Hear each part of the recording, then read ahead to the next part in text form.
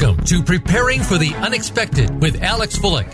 People, organizations, and communities need to prepare for and respond to natural and man-made disasters in a timely manner and in the most effective way possible. Our program examines what is being done before, during, and after a disaster and those unexpected events to keep you in the know. Disasters can happen to anyone. The question is, when will it happen to you? Now, here's your host, business continuity and disaster planning expert, Alex Fullick. Welcome to another episode of Preparing for the Unexpected. I'm your host, Alex Fullick, and as always, we like to talk about things related to resilience, business continuity, anything that helps you, your organization, or your community prepare for, respond to, and overcome adverse situations. If you'd like to be a guest on the show, please feel free. You can find me at LinkedIn. I am the only Alex Fullick there. I'm really easy to find, and I do respond to everything I get. Today, we've got a couple of topics that we're going to touch on. And one I'm really interested to hear about is how we manage our resilience programs or business continuity programs when it's just us. And I want to welcome to the show someone who's in that position, Daniela Parker. Daniela, welcome to the show. Thank you, Alex. Now, I know you and I have conversed before, and so I know a little bit about yourself, but could you take a minute and tell our global listeners and viewers about yourself, what you do, and how you got into what you do? Sure. So I am currently the Chief Risk Officer at Resource One Credit Union in Dallas, Texas. I've been in the credit union space for a little over 20 years. In financial services, I checked this morning, it's going on 25. And I have spent a lot of time in the operational areas, but about 10 years ago, decided I'm going to go the risk management route. And part of that was the business continuity piece. That is probably hands down my favorite. But my area that I cover is much broader than that. So right now, I'm responsible for the enterprise risk management program of the credit union, operational risk management, have compliance, fraud. I have operations under me as well, which is a little unique. And I have the collections team, business continuity, vendor management. So I have a very broad set of responsibilities, and the actual operational risk management piece is split between myself and I have one ERM coordinator. And so been with the credit union now for a year. So I'm new in this position. That was also a newly created chief risk officer position. They did not have that function prior to me coming there. And at my previous credit union, I went through something similar where I started as a team of one, introducing risk management, business continuity, all those pieces. And after 8 years, we had grown that to a department of 22. And I'm hoping to be able to do the same here. But to your point, right now, it's myself overseeing a lot of different areas. And then I have one coordinator role that's assisting me on that. Well, welcome to the show. And boy, that's a lot of responsibilities. That's got to be a challenge. Yeah, it is. Some days more than others. Yeah. So let's jump straight into that. How do you do all of that when it's just you? What kind of things are out there that maybe we can leverage or change our way of thinking, or how do you do it? Well, so first and foremost, I talk about what I do and why I do it and why it's of value any chance I get, right?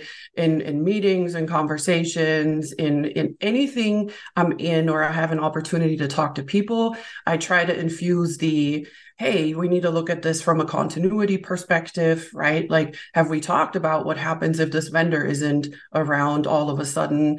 And again, depending on the situation, I have to infuse the continuity aspect, the vendor management piece, maybe risk management. So I try to always bring it up and outline, like, here is how this discipline will help you make better decisions, avoid disruptions, gather opportunities, all these pieces. So any chance I get, I once saw a quote that said, risk manager is really not an appropriate title because we don't manage the risk, we talk about it. And I do a lot of that. I constantly talk about, this is what it really is. If people have a wrong perception of what business continuity is all about. When I came in, it was like, well, we did a fire drill last year. And I said, well, let me talk to you a little bit about what business continuity is. So I do a lot of that, just really taking any opportunity to bring it to the forefront and educate, right? Having people understand this is what it is, this is what it's not. The other thing I like to do is I don't have to reinvent the wheel all the time. I really look for resources that are readily available. So September is National Preparedness Month. Ready.gov has a ton of resources. They have social media all built out. There are flyers.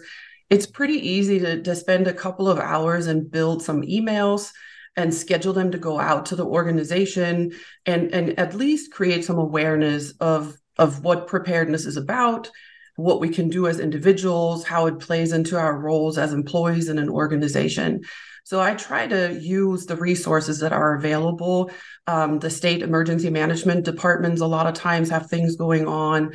And so that saves me a lot of time because I don't have to create the content. And it just makes it more efficient. And then again, using scheduled emails, like planning that out ahead of time. Another piece. Are there any internal tools that maybe you can leverage? Because Ready.gov and some of the other ones you mentioned were all, I'm assuming, external. Yes, so they're are external. Internal that you can leverage? We have a learning management system. Sometimes there are classes in there. I can create content. So for example, I had to roll out a change to the vendor management process. So rather than telling people to read the procedure, which nobody ever does, I made like a 15-minute video, put it in the learning management system, and then assigned it out and said, take 15 minutes of your time. I'm going to talk to you about the why behind what we do, and then quickly walk you through. So using your learning management system is one tool. And a lot of times, again, they have content that you can get without you having to spend a lot of time on it. So to your point, right, like really figuring out where the resources are because you don't have the resources. So looking to see what you can use there. Absolutely. Great. Now, the other thing I wanted to mention is you talked about how do you with all these different groups and responsibilities you have, and always bringing up the topic of risk or continuity, etc. How do you go about even having the opportunities to talk about those things? Do you reach out to groups? Do you just barge in on meetings? How do you do that? So I get pulled into a lot of meetings, and primarily because I have the compliance piece under me as well, regulatory compliance. So as a financial institution, the compliance aspect is much better understood than maybe the risk management piece or business continuity. So a lot of times I automatically get invited to the meetings because I represent compliance. And then, so that's one way to get in there. And then I do invite myself sometimes to staff meetings. I just ask, like, do you have a meeting coming up?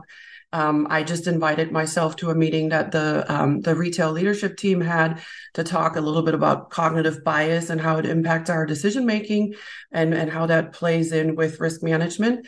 And so, yeah, I ask, do you have a meeting coming up? Can I get 15, 30 minutes on your agenda? Here's why, here's what I would like to talk about. And again, a lot of times I have the content already built, right? I don't have to reinvent the wheel. I have some PowerPoints that I can use that I know are going to work.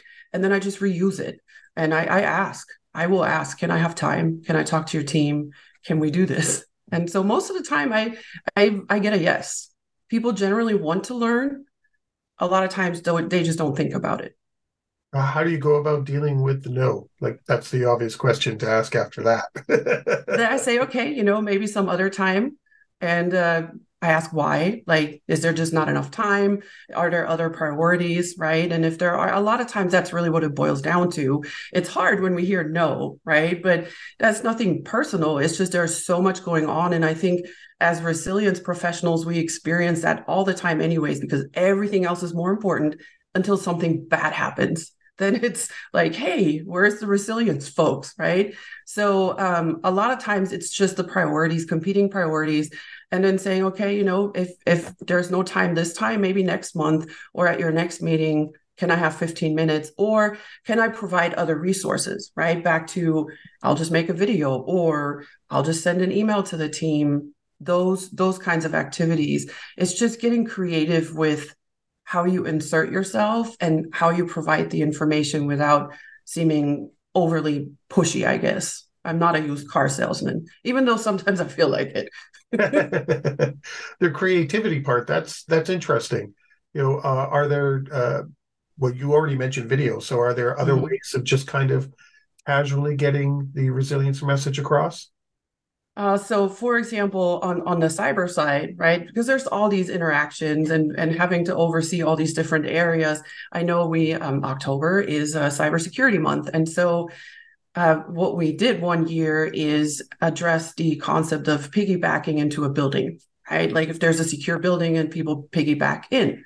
We did a little treasure hunt where we hid, and this was pre-pandemic, obviously everybody was in the office, where we hid little pigs, little figurines all throughout the building. And then we emailed out a wanted poster, basically said, there's 4 intruders that piggyback their way into the building, and whoever finds the piggies and brings them to someone's desk gets a prize.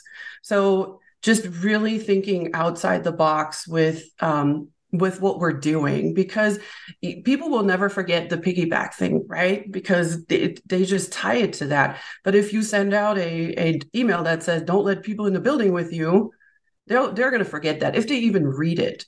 So definitely thinking outside the box. And I'm always shocked how creative risk management people can get when you let them, right? Like asking the team to say, what ideas do we have? And what can we come up with that's creative and engaging, and just makes this a little more fun, because that will stick. The read this procedure will never stick. Well, that's interesting that you just mentioned that word fun. Disasters and business continuity is never seen as something fun. No. So would you consider that kind of a creative way to get people really on board and understand what continuity and resilience is? Yeah, I mean, I use it in the tabletops as well, right? I recently did a tabletop on a ransomware, and I added little trivia slides in between with some statistics, just to say, what would you say is the average cost of a data breach, right? Like I had slides all the way throughout the tabletop, and then I had little gift cards. And whoever got the answer got the gift card. I had like a group of, I want to say 25 people. And it was engaging, right? People were engaging. And again, what I'm after is that my information actually sticks with them, that they don't walk out and they're like, well, here's another 2 hours of my life I'm never going to get back. I want them to walk out and say, I never realized that this is how expensive it could actually get, right? Or I never realized that this is how many phishing attempts happen in a day. And so that's where, again, if it's engaging, if it gets people to think, if it gets people to laugh, like if you're engaging folks in a positive way to prepare for something negative, that doesn't mean that you're downplaying the impact, but it means that you're really trying to make this memorable for them, so that when something does happen, they will remember, right? Like, hey, we did do this. Do an evacuation drill and have an ice cream truck outside, right? Like there's nothing wrong with that. Again, it sticks with people. And the other thing is you get less and less pushback when you're asking to be part of a meeting, because they know you're not coming to the table with, I'm going to tell you all the bad things that are going to happen. You're coming to the table to say, I'm going to make this engaging. Your people are going to get value, right? Nobody wants to waste their time, and it's going to stick with your people. So we're always talking about employee engagement. I think from a resilience perspective, we should do that as well. Employees need to be engaged. But that's got to be tough, though, because even in right now, I've trying to inject some of that fun into business continuity and disaster recovery, some of the work I'm doing with a client. And it's just not considered, what are you doing? Like, it's blasphemous almost. How Yeah, dare you think this is fun? This is a serious topic. yeah, Yeah, it is. it It is. can be serious and very dry, but and you explained it great. If we don't make it fun, though, it's not going to stick. It's not, right? So one way to overcome that too is at my previous credit union, we had a business continuity planning team, right? The boots on the ground, they would be called upon during an incident. But in addition to just being called upon during an incident, I would pull them together and say, what can we do? I need ideas, right? It doesn't always have to be me that comes up with the ideas. You can engage the rest of the organization and say, what are some of the ways that you engage your team?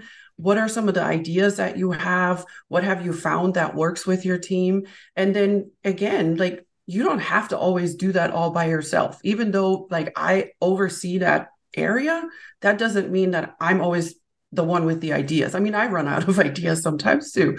And so engaging the organization, again, that committee or that team allowed me to also have a group of ambassadors, because after a while of going through, like, what is business continuity, what are we doing, what's the value, why is this making things better, they got excited about it. Maybe not as much as I am, but they were excited. And you have like a group of ambassadors throughout the organization. And then people automatically, when they see something that is continuity related, then they say, hey, have you talked to the continuity folks about this? Right? Like, it takes time, but at the end of the day, you just have to find the folks in the organization that actually enjoy this. Because we all know not everybody enjoys what we do. I get that. But there are people that, maybe in their free time, they do search and rescue, right? Like, they're into these kinds of activities. Find them, like, recruit them,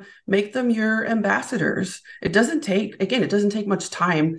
And now with the hybrid and remote setup, we have so many more tools where you don't necessarily have to have a meeting, right? You can have a Zoom call. You can use whatever communication tool you use, Slack or Teams or whatever, to communicate. And so I again, not everything is on me. And back to everybody in the organization owns risk, right? It's not just me. I just make sure we pay attention to it. And it's the same with resilience. It's everybody's responsibility, even though I'm the one that has to make sure that we do it. And so I would say you engage, again, back to engagement. Is there a difference between making it fun and engaging executive or leadership members versus people who aren't in those positions? Yes, there is a difference. And I think part of it is because of role clarity. So I remember starting, when we started rolling out the business continuity program at my previous credit union, the executives were part of the actual team. So when there was an incident, everybody would pile into a room, including all the executives and the operational folks. And then everybody would argue about what to do, right? The executives a lot of times cause a lot more harm than anything else, because they're not the operational folks, right? They are not the operational folks of the organization. But in that moment, they feel like they have to, even though the operational folks have it under control. So what's important to understand is that the activities for the executive level really need to be targeting they're called upon in a crisis. They have to make the big decisions, and they probably have to communicate. And we all know how that goes, right? Like, if communication isn't figured out, then it's a disaster. So one thing I did with the executive team one time was that I did a PR type exercise where I had put together the communication plan. We had pre-canned messages and everything. I had sent out the communication and said, it is saved here if you ever need to access it. It was, in a tool that we use off network. And then about a month later, I brought in a consultant to go through scenarios with us. And then we all had to come up with messages. Now I went and pulled the communication plan and pulled the pre-canned messages, and that was my response. Nobody remembered even seeing that email. They all spend so much time and arguing about, what are we going to say? What are we going to say? And then the consultant finally pulled everybody back together and said, well, did any of you go look at your plan, because they were the ones that helped me with the pre-camp messages. And everybody said, oh yeah, there was a plan, right? So really focusing your activity with the executives on what their actual roles are. And I did have to kick out executives of some of the meetings. I said, with all due respect, because it causes so much chaos because nobody wants to speak up, right? So you have people that are like, well, they're an executive, so I'm going to be quiet, even though they know better. They're the operational hands-on folks. But yeah, sometimes it's just not beneficial. And I mean, at that point in time, I was a peer, right? So it's a little different if it's coming from a peer. I think it would be more challenging if I wasn't. But again, recognizing that they have a specific role and then targeting that role rather than, trying to mix them in with everything. Right. So believe it or not, we only have 4 minutes left. So do you have final thoughts or comments or messages you'd like to convey regarding, being a team of one and how we get this done? My message is always, just get creative and think outside the box. Because again, there are a lot of resources out there. You don't have to reinvent the wheel. And then the other piece is you have to set realistic expectations for yourself. You're not going to stand this up in 6 months, probably not even a year. It will take a lot of time. And that's a decision that the organization has to make, right? Do we prioritize this, or do we accept that it's going to take a little bit longer? But you have to be realistic, and you just get creative and have some fun doing it. That's really always my message. Yeah, I think you touched on a key point there, that time often when executives or anyone thinks of time, it's quick now. We need it now or next week. And it's, some of the things that you talked about, it's kind of a mindset change, and that does take time. Yes. It's a big ship, right? That you want to turn around. And it does take time. It's like the project piece. It's either scope, schedule, or budget. And that's a decision that the organization then makes. But you have to communicate that and be realistic about it. Yeah. And any advice for some of those people that maybe you're sitting out there right now going, I'm a team of one, and they're pulling out their hair, of where maybe a couple of tips to just quickly give them, hope to, hey, just try these couple of things and, Yeah. Find your ambassadors, right? Find the people in the organization that enjoy this topic. And then, again, every chance you get, you talk about it, and back to the whole get creative. That's really what I have to do, and not just in the continuity space. I have to think outside the box and figure out how to get it done with limited resources. Yeah. And maybe not so, because I've been a team of one too, document procedural heavy. Yes. Then it's just like, oh, you're just a procedural machine who just pumps out all these different documents. Yes, and that's a great point, because that's how you lose people, right? When you start with the whole I need your procedure or your plan, it's like, no, I'm out. Yeah, we turn people off that way. Yeah, we do. We definitely do.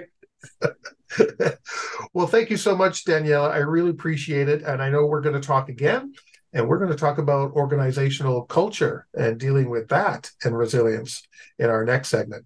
So stay tuned. We'll be back with Daniela Parker.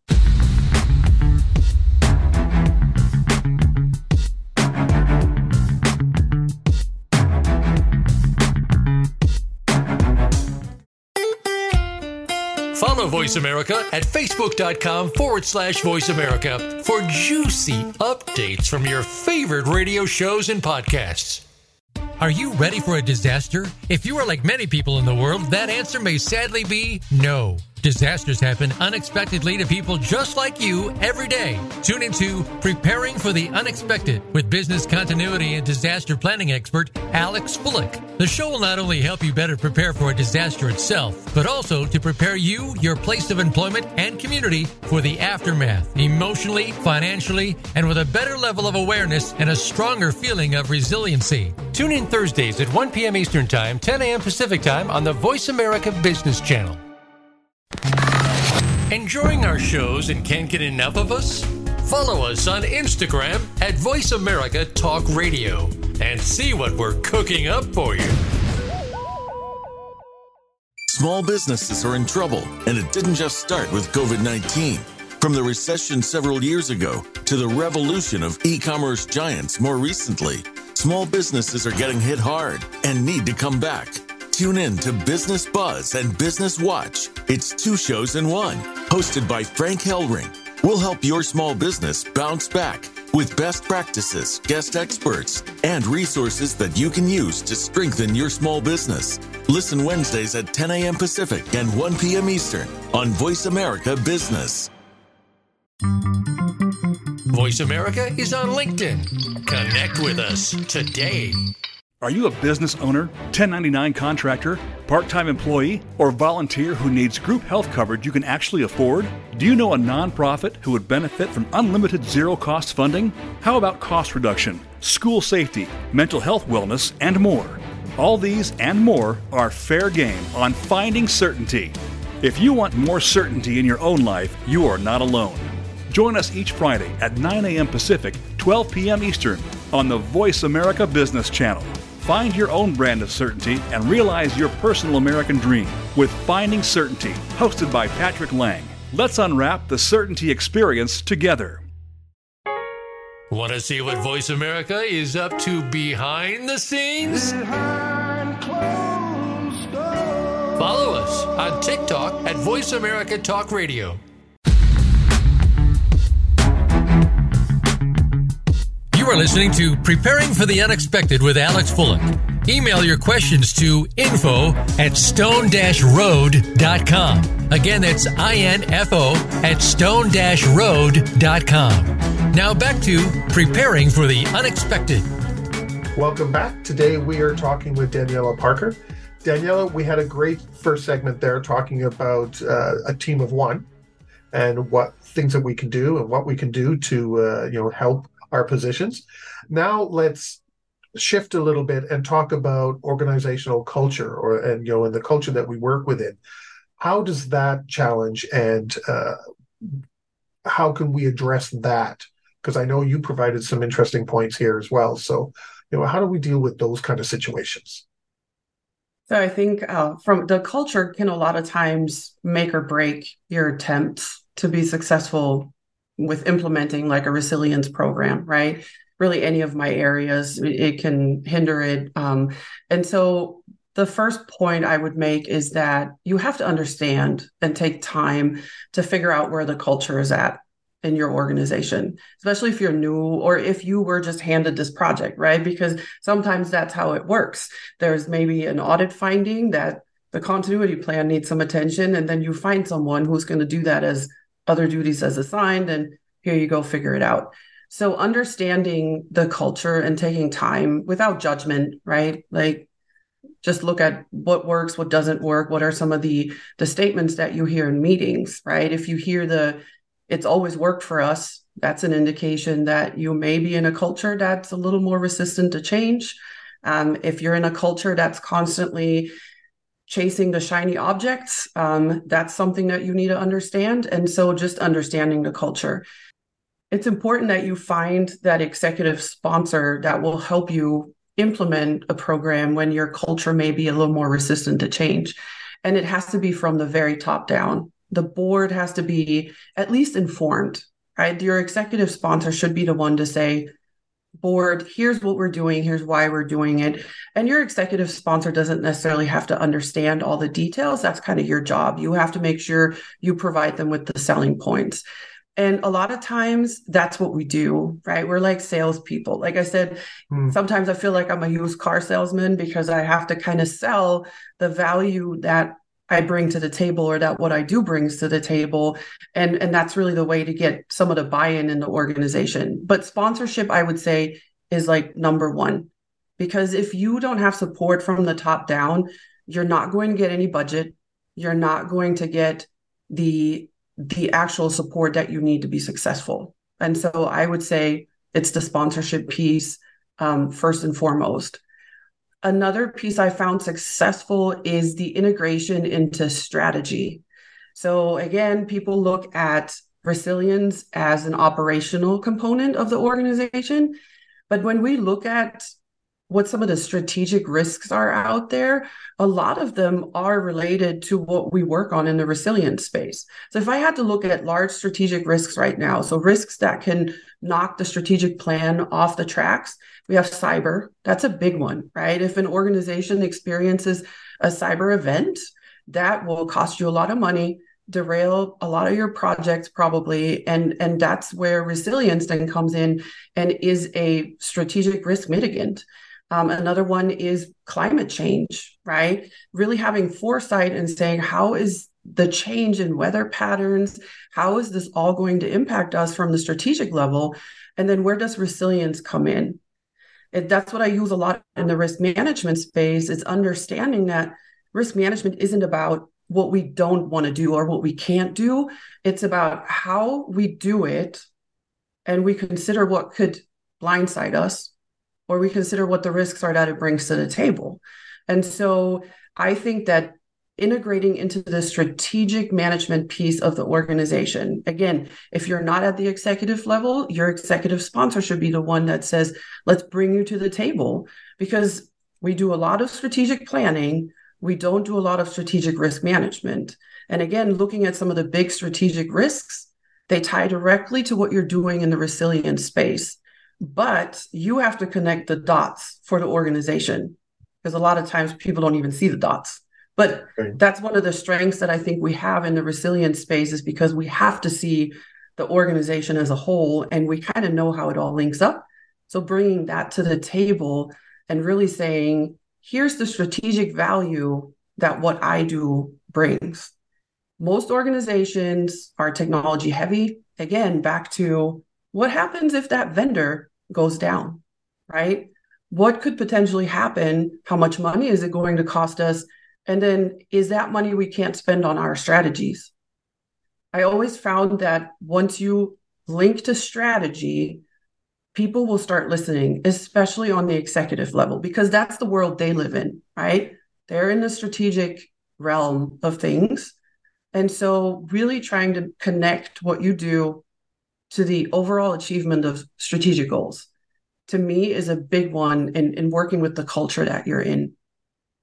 So you're kind of being proactive rather than reactive, because yes, a lot of people see business continuity and disaster recovery, emergency management, everything, all of that, even risk, as responding to an event. But yes, they do, and it's not, right? Yeah. So when I look at the strategic planning process, we build out all these strategies, and we don't think about A, what could derail the strategies, and B, what are some of the risks that the strategies bring to the organization. So if we have a technology heavy strategy, there's a lot of risk that comes to the organization, right? Mm-hmm. If we all of a sudden have 20 extra vendors, the portfolio, everything increases. Where's the resilience piece to that? Are we prepared to respond if there's a problem? And so proactively saying, here's what you need to consider with this strategy in order for you to be successful, right? Again, to your point, I know we have the plans and I know we kind of are ready to react, but why not proactively reach out and say, I want you and your strategies to be successful, and here's how I'm going to contribute.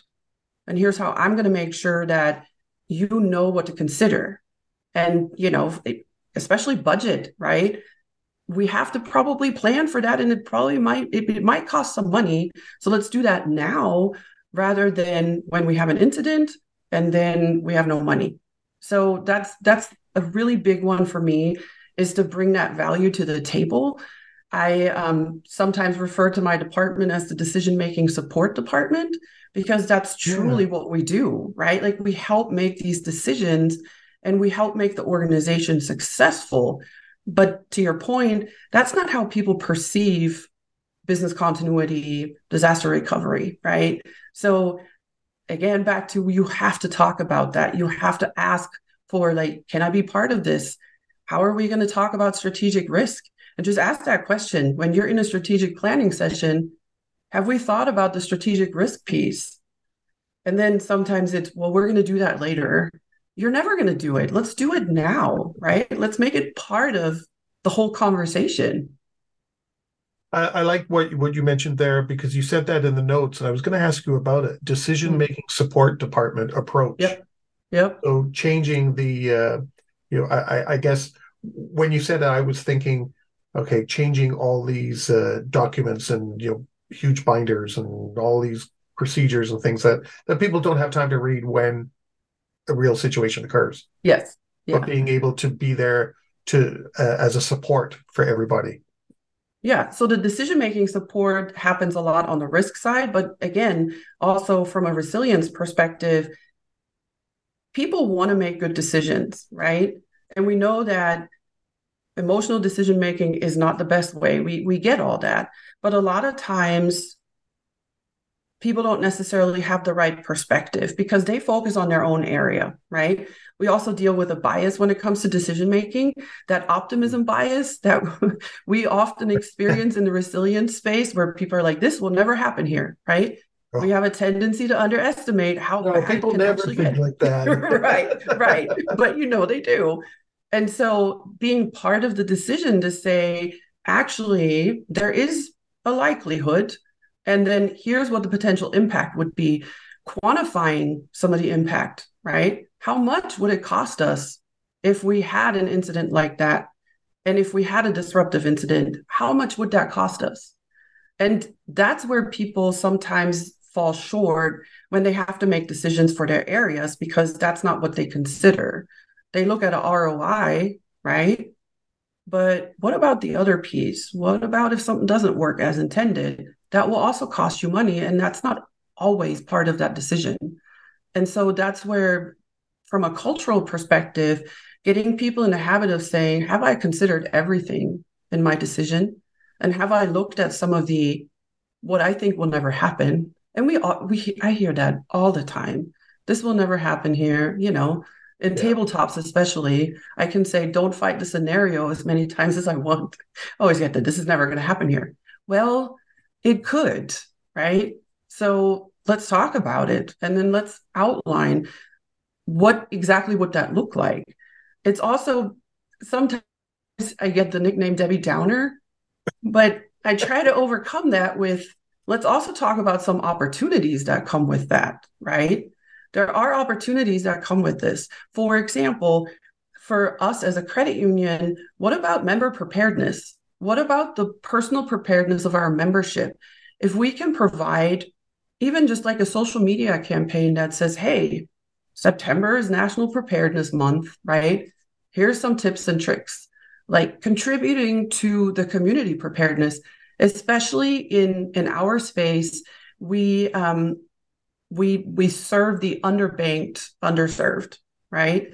Those are marginalized communities that a lot of times we know in an emergency are the worst prepared. And that's where maybe we can do some good and really live into our mission.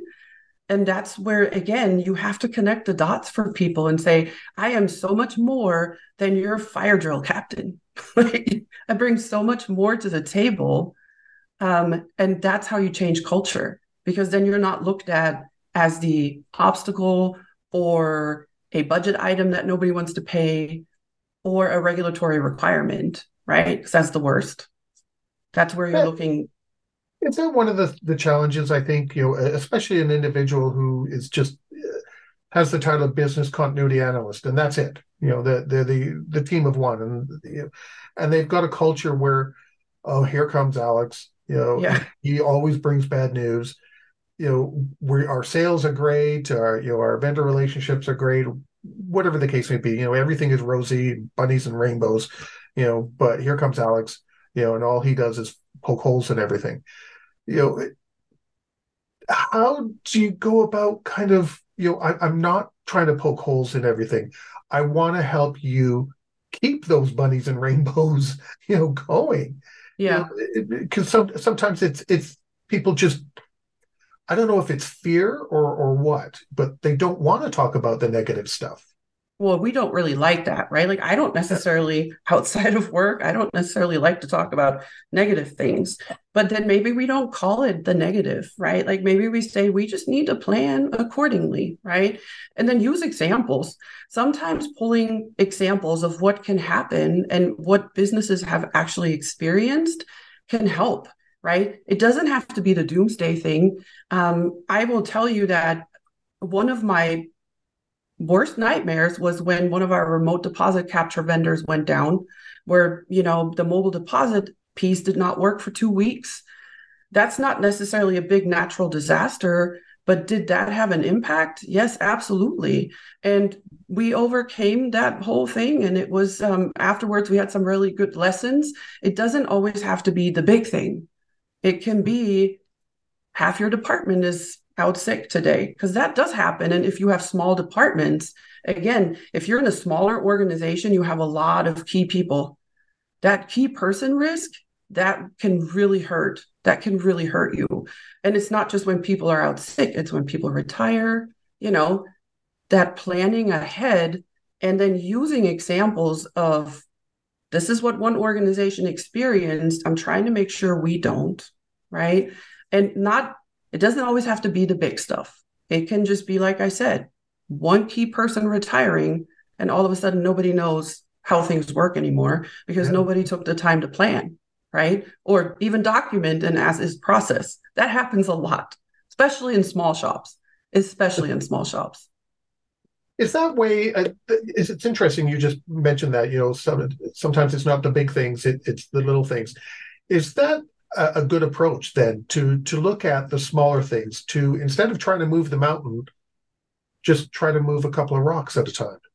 I think so, right? And that's, again, how you create some fans, right? Like, once you have that success story, once you are able to show one department how to maybe respond to something disruptive, how to plan for that key person to go into retirement. Once you have small success stories, those are going to be your allies, or your ambassadors, as I call them, right? And then rely on them and ask them, hey, I'm getting some pushback in this area. Would you mind reaching out to that manager or director and maybe sharing what we did and how it helped you, right?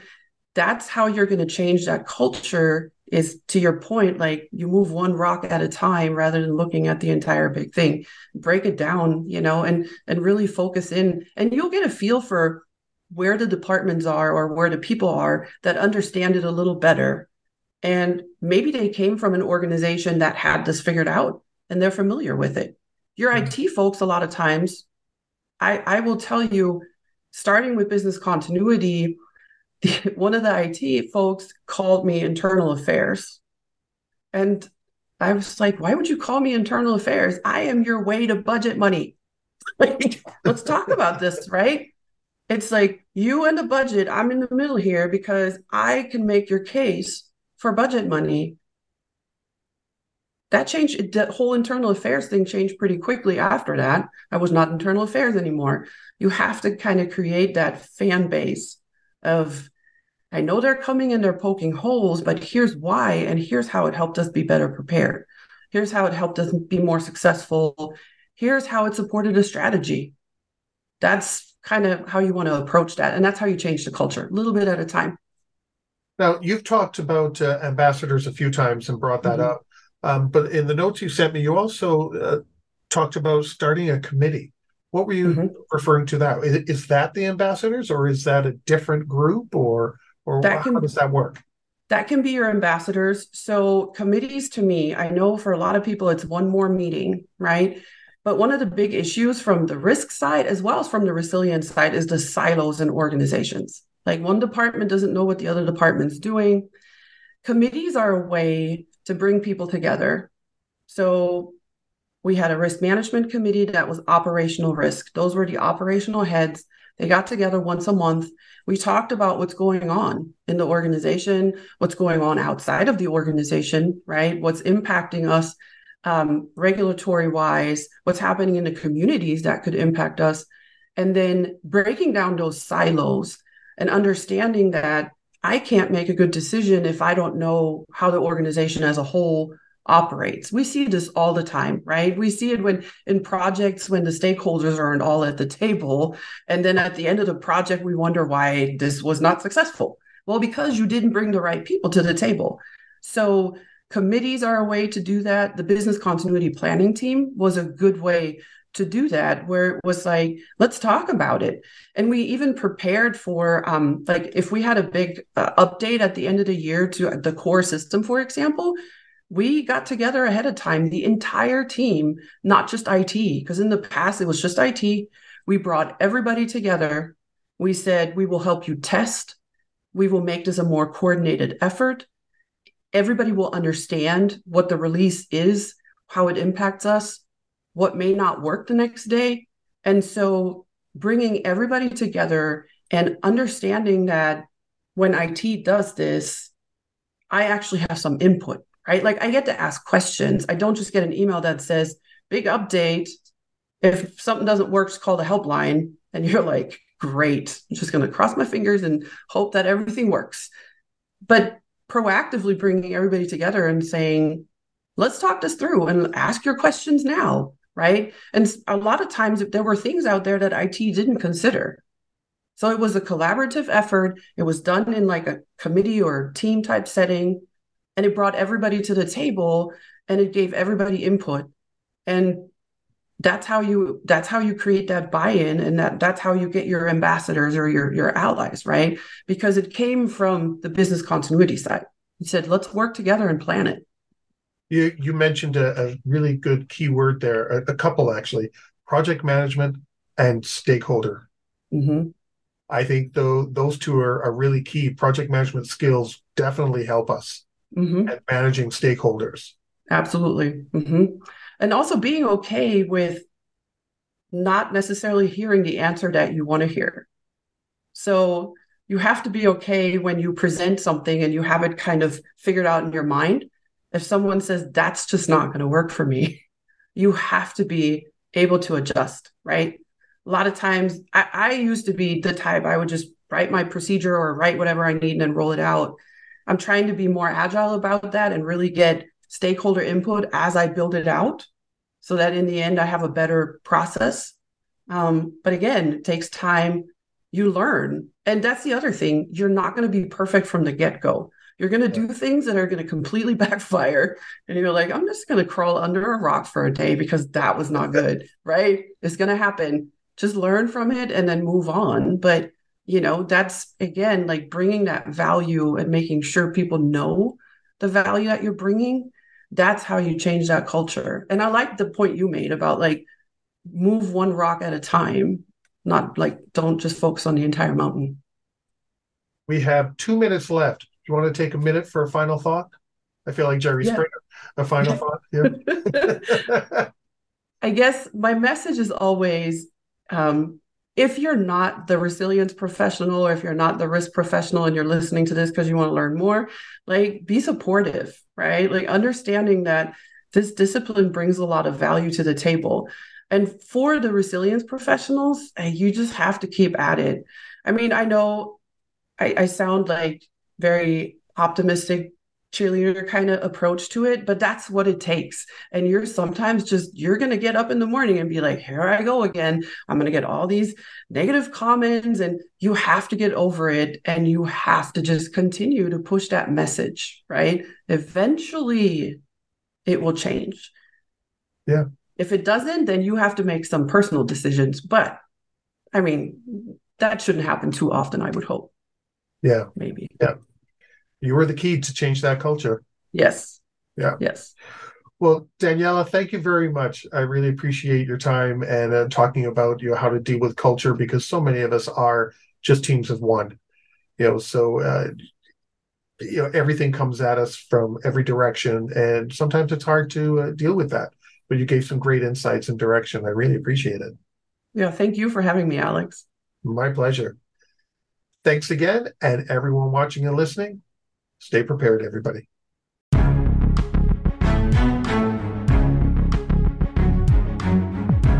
Thank you for joining us for Preparing for the Unexpected.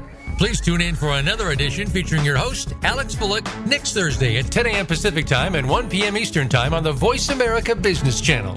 We'll see you here next week.